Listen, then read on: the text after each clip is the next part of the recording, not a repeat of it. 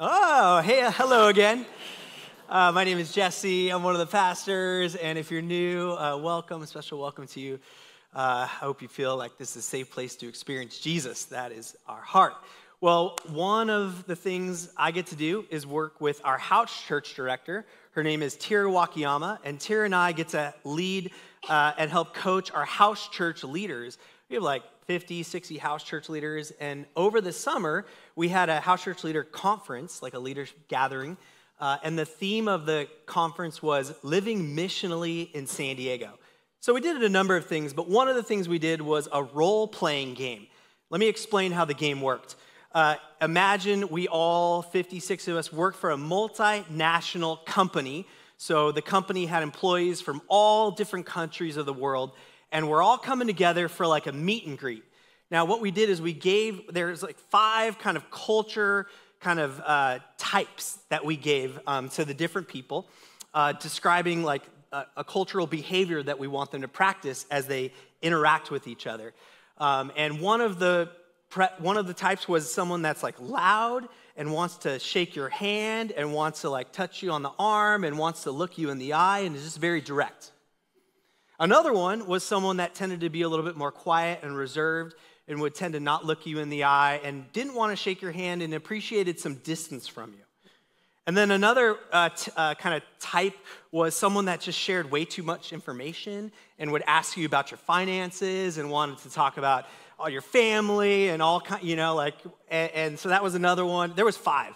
Another one was someone that was more like reserved and didn't want to get too personal, and if they started talking about too many personal things, they actually wanted to leave the conversation.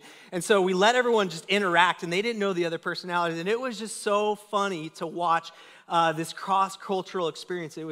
It's designed to create dissonance and this feeling of the tension that we have, and you're like, why are you reacting that way to me when I try and touch your arm? And it really set up what it's like to be in a cross-cultural experience. Well, the church in the book of Acts that we find ourselves today is hitting a new phase in the mission, a cross-cultural experience. So far, we've seen the church in Jerusalem and Judea and Samaria, which is essentially like the Jewish nation, the nation of Israel. But now we're crossing into the ends of the world into Gentile territory.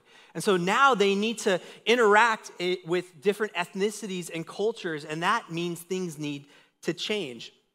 In the past, the Jews separated themselves from the Gentiles, and so they didn't have to deal with cross-cultural relationships and different ethnicities, but God, because he is amazing, is doing something new in the life of the church.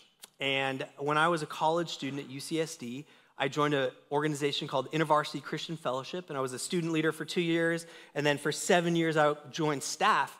And early on, they taught me about, they brought up this idea called the multi-ethnic highway, the multi-ethnic freeway, and that for some students, for many of us, we had to on-ramp onto this idea, this umbrella term of multi-ethnicity. And they began to share words like privilege and racial reconciliation and ethnic identity. And I'll be honest with you, I started to get defensive, and I felt like, I don't know if I want to be a part of this. I had been in sociology classes and anthropology classes, and in many ways didn't feel comfortable having these conversations. And the staff and the leaders encouraged me to step back and to look at what the scriptures have to say. Look at what the Bible has to say about this. And it's been a 20-year journey from me. And one thing that I have learned is that this conversation really has little to do with politics. It has little to do with social science or our cultural moment that we're in. This has so much more to do with what the Bible has to say. And a theological and a biblical mandate that God is calling us to. Now, I understand that because of our cultural moment, this can feel so divisive. And if it comes across that way, it's my fault.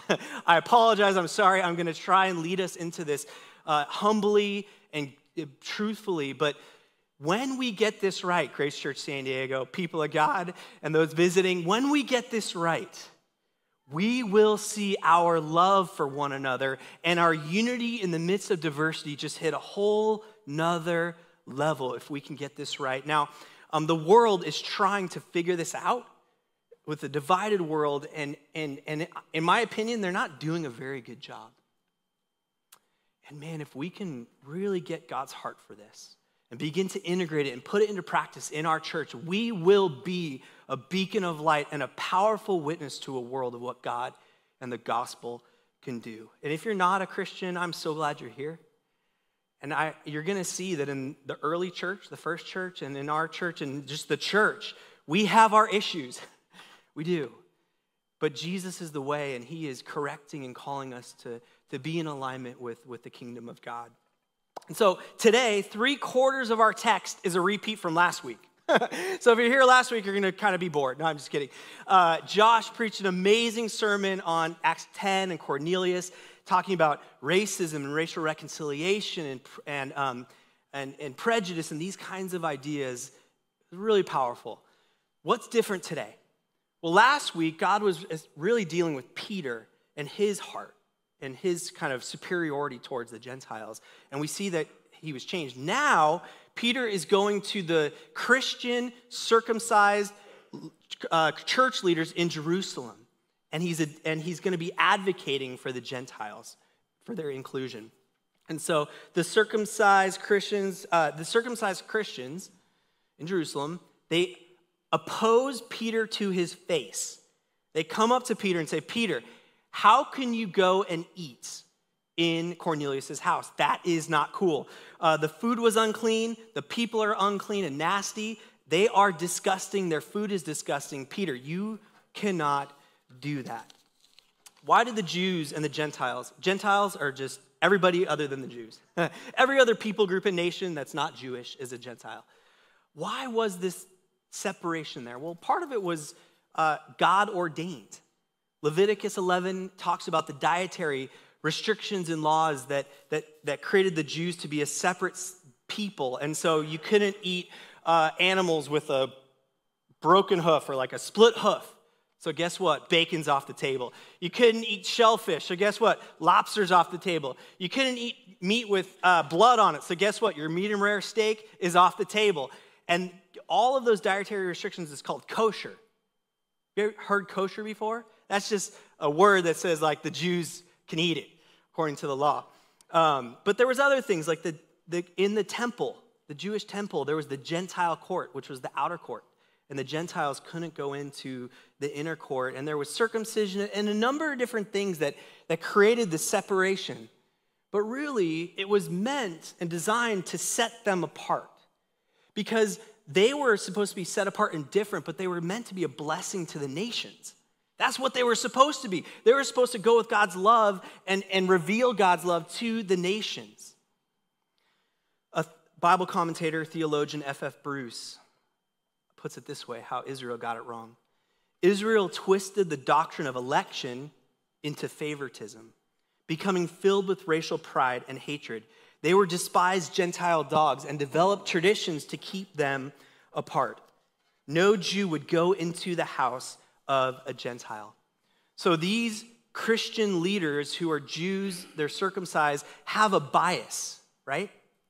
They have a bias against the Gentiles, and Peter had bias as well. Bias is these preconceived ideas about another people or group of people. That's not true. It reduces people to labels and cliches and tweets, and prejudice just means that you're prejudging somebody. And it makes whoever's doing that feel superior to the other. So let me give you some examples of bias and prejudice. One clear example is the Padres are clearly superior to the Dodgers, right? Some would think that the Chargers are better than the 49ers. Could it happen? No, they left us, so no one likes them anymore. How about this one? North Park is better than Alpine. Scott gave me that joke, so I can give it. It's personal. How about this one? Barbecue is better than salad. Okay, we can all agree on that. Maybe some other people don't agree. Or how about this one? My parenting style is better than your parenting. Oof, that can get personal. Or how about this? Their name or their hair or their body or their clothes is weird. Or how about this? They're too loud. or they're too quiet, or they're too this, or they're too that. You see, all of us have this bias, these preconceived ideas that stereotype people into cliches and into these ideas that aren't true. Here's the question: are you aware of your bias towards whoever those people are? We all have it based on the way that we are raised in our families and the faith backgrounds or not faith backgrounds. Also, we're shaped today by the things that we consume, the media, the news. All those things are forming and shaping how we view other people. Is it possible that today God wants all of us, young and old, to take a step back and to just examine our bias and to allow God to transform and to change the bias that we may have towards whoever those people are, in order for us to have a greater love for those people, to be able to reach those people with God's love in a more authentic and beautiful kind of way? I believe God wants to do that for us. The circumcised main concern was this. Not circumcised Jews, circumcised Christians' main concern was this: how can you share intimate space, Peter, with the Gentiles? How can you go into their home and eat? You can't be friends with them. You can't go into their home. You can't learn from them. You can't include them into the church. The Gentiles were a marginalized people in the early church. Marginalization is just simply people who feel like they're pushed off to the margin from the center. You don't feel like you can be included or equal into the main core space. And what was happening and what Peter was doing was alarming. It was disturbing. It was not good news to these early Christians in Jerusalem.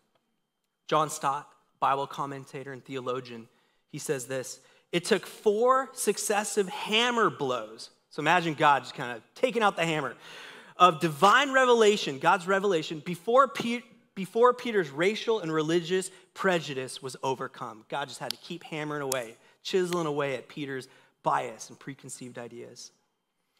Number 1, and these 4 ideas are going to bring us through the scriptures for this morning. Number 1, divine hammer blow number 1 is that God gives a divine vision to Peter. And it picks up in verse 5. Peter says, he's saying this to the Christian, Jewish leaders. I was in the city of Joppa praying, and in a trance I saw a vision. I saw something like a large sheet being let down from heaven by its 4 corners, and it came down to where I was. I looked into it and saw 4-footed animals of the earth, wild beasts, reptiles, and birds.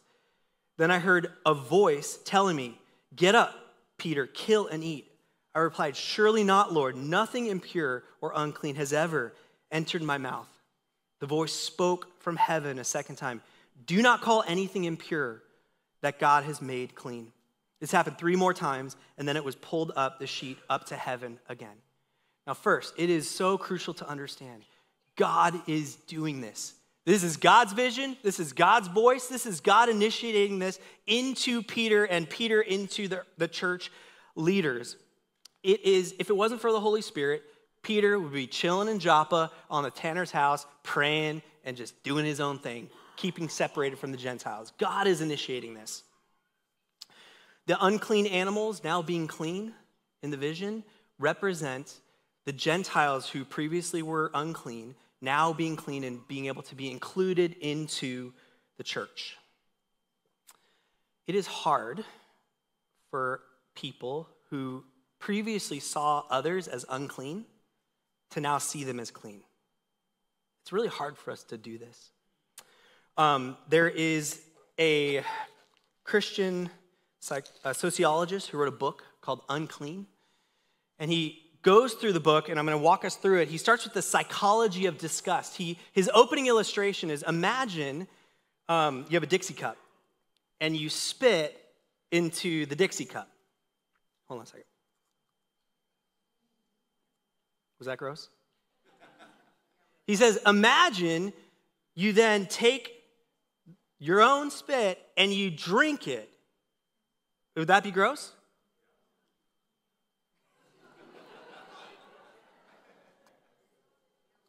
It's empty. I didn't actually spit it. That's too gross. But what he wants to help us understand is that we have a psychological disgust with certain things. It's not gross. It was in my mouth 5 seconds ago, and it's the same thing that's in my mouth. There's nothing gross about it, is it? Really, it's just in our head.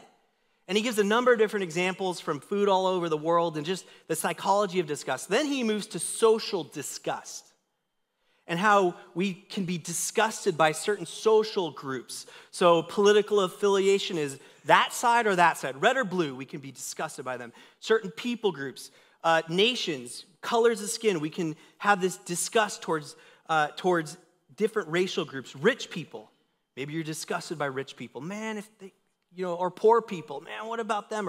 Or migrants.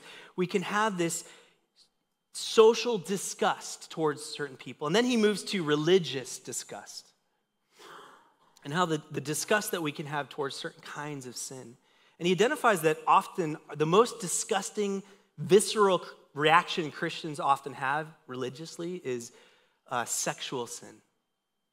If we think about all the different kinds of sexual sin, it's like, man, all of us get nailed with that one. We all have brokenness in the area of sexual sin. And then he begins to ask the question when it comes to religion and disgust, what was Jesus the most disgusted at? If you look at Matthew, Mark, Luke, and John, just take a step back. Say, what did Jesus have the most anger towards? And the words are in there. What words of condemnation and disgust did Jesus actually say? What sin was it against? I think it's against hypocrisy and pride is the thing that disgusted Jesus. And then you see like these prostitutes and these people caught in adultery, and Jesus offers compassion and grace and mercy into them. And so the question is, are we disgusted by what Jesus is disgusted by? And are we disgusted by things that Jesus are really not disgusted by?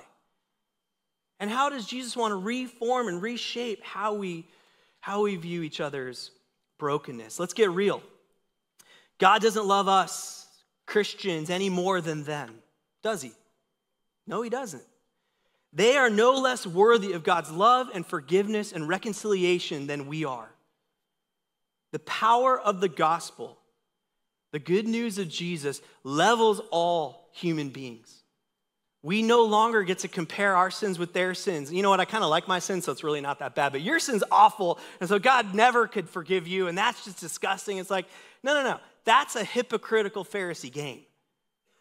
The power of the gospel levels it all and says we all are in need of God's grace and forgiveness and mercy. And when that truth enters our heart, it levels the playing field, and we have a new kind of compassion and love for others. And so God's vision opened Peter's heart. And maybe God wants to open up your heart for the marginalized people or who may be disgusting to you. And maybe they're not that disgusting. All right, hammer blow number 2. You ready? God gives a divine command to Peter. Verse 11. So the sheet goes up, and then right then, 3 men who had been sent to me from Caesarea stopped at the house where I was staying. The Spirit told me to have no hesitation about going with them. These 6 brothers also went with me, and we entered into the man, that's Cornelius' house. So Peter is telling these Christian Jewish leaders, God told me to go, and I just went. I didn't want to go into the house. If you read chapter 10, Peter did not want to go. But because God told him to go, he goes into the house. Peter obeyed God. He didn't wait. You want to know a good indicator of faith? Do you ever wonder, do I have faith? I don't know. How do I know? One indicator of faith is that when God speaks to you, you're like, all right, God, let's do this. I'm going to obey you. I'm going to trust you. I'm going to put it into practice. It's like, oh, maybe when I'm older, maybe when I have kids, or, then I'll start to really get serious about you, God. But right now, I'm like, that's not faith. Faith says, God, yeah, right now, you want me to do this. This is not information for us today, church. God wants us to consider this command that he gives to Peter and this command that he gives to us, to begin to change the way that we interact with people and talk to people and see people. God wants us to actually put this into practice. The third hammer blow of Peter's superiority is a divine preparation. Peter is now in Cornelius' house, and Cornelius begins to speak. he told us how he had seen an angel appear in his house and say, "Send to Joppa for Simon, who is called Peter.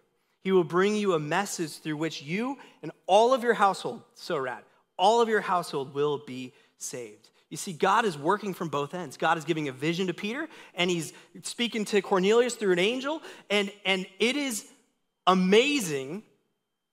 Up to this point, Cornelius is not saved, is he? No. Cornelius has not received the Holy Spirit, has he? No. But he is hearing from an angel.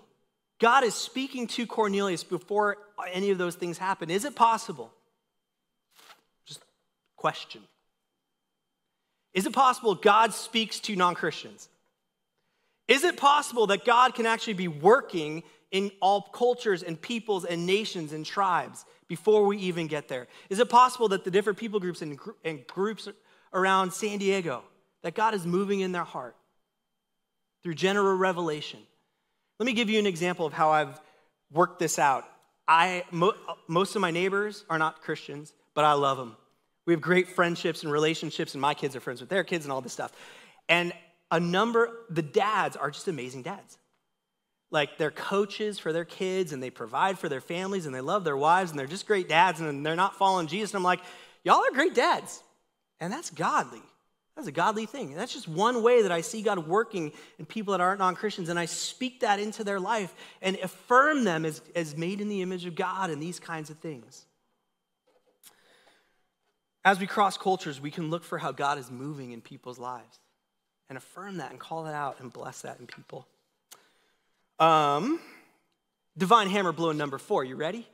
God has a divine action. God moves powerfully to just completely destroy the racial tension, racial bias. Verse 15, "As I began to speak, the Holy Spirit came on them, and as he came on us at the beginning." When was that? Acts chapter 2 at Pentecost, right? "Then I remember what the Lord had said to John, baptized with water, but you will be baptized with the Holy Spirit. So if God gave them the same gift he gave to us who believed in the Lord Jesus Christ, who was I to think that I could stand in God's way?" You see, what happens is the Holy Spirit comes and fills up Cornelius and his entire household, just like God did with the Jews in Acts chapter 2. This is the Gentile Pentecost. It actually is. That's what commentators call it. It's this beautiful new movement of God within the different nations and people groups. They're actually Italians. It's kind of cool. It's this inclusion, not just of Italians, but all people groups and nations. Grace Church San Diego has 5 core values. If you've been to our membership weekend, you probably have them memorized, don't you? No, you don't. Let me tell you one of them. One of them is gospel community. And the way that we define gospel community is we are a multi-ethnic family formed by the good news that Jesus has, number 1, reconciled us to God, and then number 2, reconciled us to one another. You see, as God is demolishing the superiority in Peter's heart towards the Gentiles, God then is using Peter to advocate for the inclusion of the marginalized and the people that for years, for hundreds and thousands of years, felt like they didn't belong. Now, I want to begin to journey through 5 steps of how God did this in Peter and how he wants to do it inside of us. I want to get practical. So step number 1 is we need to be open for God to teach us something new. If there is anyone who had the right to say, "I know how church is done, I know how this thing goes," is Peter. Jesus said, "You are the rock, and I'm going to build my church on you." He was given the keys to the kingdom. He started the church in Acts chapter 2. Peter was the one going around confirming if the church was legit or not after that. But guess what? Peter would have never gone into Cornelius' house if it wasn't for God that day. Let me tell you, Peter still had more to learn, didn't he? Right? I'm passionate about this, right? Peter had more to learn. With all that Peter had, he still had more to learn from God. And I believe that the same can be true for us, right? I'm not trying to get you to go to social science or go to politics, God help us all. No, we have more to learn from God and God's word. And when you begin to put on these lenses and read the scriptures through this lens of multi-ethnicity and race and reconciliation, you will see things. Mark my words. you will see things in Scripture that you have not seen before. It's in there. It's all over the Scriptures. Number 2, we need to identify personal barriers to relationships. In my notes, I put with the disgusting. We need to identify what those barriers are, those personal barriers. It was hard for Peter to go in there and to eat that food. I don't know why. The house smelled like bacon. There was like rare steak. They had crab and pancetta, whatever they eat in Italian households. It's like, come on, Peter, it's really not that bad. Just be open to it. But for Peter, it was a culture shock. It was disorienting. It was disgusting for him. And he needed to let God stretch his heart. He needed to let God stretch open his heart. Often, when you cross cultures, it's not wrong. It's not weird. It's just different. It's just different. And we need to be open to different. We need to stop making assumptions about people. Assumptions break down relationships. It's a barrier to building relationships. Another thing I just think is cool, don't be afraid of guilt by association. What I mean by that is if you cross into those people's worlds, whoever those people are, that maybe other people will judge you and they're like, they're disgusting. Why would you even go hang out with them in their world, in their turf, in their space? You know, Jesus was accused of being guilty by his association. He was accused of being a drunkard and a glutton and a friend of sinners. Now, the first two weren't true, but the third one was absolutely true. Jesus didn't care what you thought of him. He's going to go hang out with those people in their turf and their space, and he's going to love them. And if you have any questions, come talk to him. He'll explain it.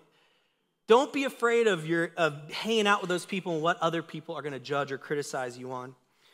Now, what do we do when we see these barriers, these biases, these revealed weaknesses? Last week, Josh just crushed this point. We need to look to the gospel. He said, we don't have a racism problem. We have a memory problem. Remember that? And what he meant by that is that we often forget the mercy and the grace that God has had for us. Especially the longer you walk with Jesus, this can happen. We forget that we were once enemies to God and that our sin is disgusting to God. And what has God done? He has, in his grace and his mercy and his love, come after us and died for us and forgiven us. And when that truth just gets into your bones, you can't help but offer compassion and forgiveness and patience towards those people that just are not walking with God, or they are walking with God just in a different kind of way. All right, so identify personal barriers. Cool? Step number 3. Hold on. Yep. Enter into a relationship with different kinds of people. Peter needed to sit down and eat and meet the family and all of them, and then he came to realize, you know what? Gentiles are pretty cool. I would have never thought that they were that cool.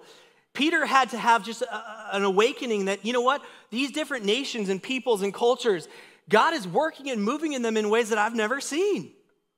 And it's pretty cool. Okay. But also, on the other hand, that different peoples and tribes have been conditioned by the families and the environments they grew up in and the content they're consuming right now, and that forms and shapes them. So entering into relationship with progressives and conservatives, for some of you, can be very difficult.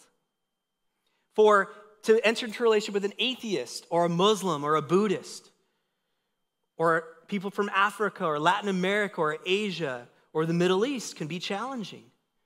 Last 4 years in seminary, I've been learning how to enter into a relationship and hear the stories of sexual minorities. I'm doing work and research and writing around this. And we all need help. We need God's help in how to do this well. I love how Paul enters into relationships with different kinds of people. He captures it in 1 Corinthians chapter 9. He says, though I am free, I belong to no one. I have made myself a slave to everyone to win as many as possible. To the Jews, I become like a Jew. To win the Jews, to those under the law, I become like one under the law, though I myself am not under the law, so as to win those under the law. To those not having the law, I become like one not having the law, though I'm not free from God's law, but I'm under Christ's law, so as to win those not having the law. To the weak, I become like the weak. To win the weak, I become all things to all people, so that by all possible means I might save some. I do this for the sake of the gospel, that I may share in its blessings. You see, Paul recognizes culture. Paul recognizes ethnicity, right? He doesn't just treat all people the same. And Christians, we need to identify culture and ethnicity. We need to recognize those things and not just dismiss it. But not only that, God, the gospel, demands us to do the work. God calls us to change, to humble ourselves and to put ourselves in their world and in their space, to understand their language and their vernacular and their culture and their ways so that we can be a blessing and speak the gospel in their language. Did you know Paul shaved his head to be able to reach certain people groups? Did you know that Timothy was circumcised by Paul? It's in there. To be able to reach the Jews. He didn't have to do that. And in no way does Paul ever change the gospel to reach cultures. We're not changing the gospel or the heart of the scriptures or God. However, we do change the way that we approach people so that we can serve and get to know the stories of people. And so, how do we do that? Rather than assuming things, ask open-ended questions. When you sit down around a table and a meal and get to know people, learn their story. One thing I learned from marriage, if my wife is sharing something with me and I don't get it, it's still true for her. I've learned this. I had to go to counseling and read books. But if she is saying it, I'm like, I don't get it, it doesn't make sense, and I'm going to give you 5 reasons why you're wrong. That is not an appropriate response. If it is true for her, it is true according to her. And I need to just hear it and receive it and not say it's wrong, but make space for the thing that she is sharing with me. And similar, when you sit around the table and someone shares something, don't just shut it down. Let me tell you 5 reasons you're wrong. That just won't work. Another thing, get to know their history. Not just their story, but their history. There has been hurt and pain from in generations and in past generations. And the appropriate way to deal with hurt and pain is to acknowledge the pain and the hurt and to lament the pain and the hurt so that we can truly be reconciled and not just brush things under the rug. And the church and nations and people groups and individuals have deeply hurt one another. And that's just true. Reconciliation demands that we are honest about the past and we engage and we work towards humanizing one another without just rejecting the story and the history. You can't advocate without relationships and love. I love my neighbors. I truly do. And many of them are not followers of Jesus. But guess what? I love them whether they follow Jesus or not. There's not like a condition. You have to become a Christian before I love you to the next level. No, they have the freedom that God has given them to choose God or not, and I will choose to love them regardless. I love my house church. It is a multi-ethnic, multicultural group of Republicans and Democrats. I'm not kidding you. And all different ethnicities, and it gets messy. But we love each other, and I love it. And it is a powerful witness of what the gospel can do. The 4th thing is we need to advocate for the belonging of the outsider and the marginalized. Once we know them and we love them, we begin to advocate for their belonging in the church and that we are better with them here, that they belong here. Peter had these barriers that fell through a group of an Italian household, and now Peter is advocating to the church on behalf of these Gentiles. As an insider, if you've been coming to Grace for a little while, guess what? You're an insider. You belong here. And you get the awesome responsibility to advocate for those that feel like outsiders, that feel like they've been hurt, that feel like they don't belong. You can say, no, you belong here. And if someone comes to your face and criticizes you like the Christian circumcised people did to Peter, you can lovingly, kindly share your story and God of why they belong here. And we can advocate for those people that they belong here, right? We can do that for each other. I'm going to skip a bunch and go to this because I've got a few minutes. So Peter uses his influence to demolish bias against these Christian leaders. But if you fast forward to Galatians chapter 2, Josh talked about this last week, there's another moment where Peter, the bias comes back and he refuses to go and eat with Gentiles. And other Christians follow him and he begins to build the walls back up. And so here's the point. How will you use your influence here at Grace?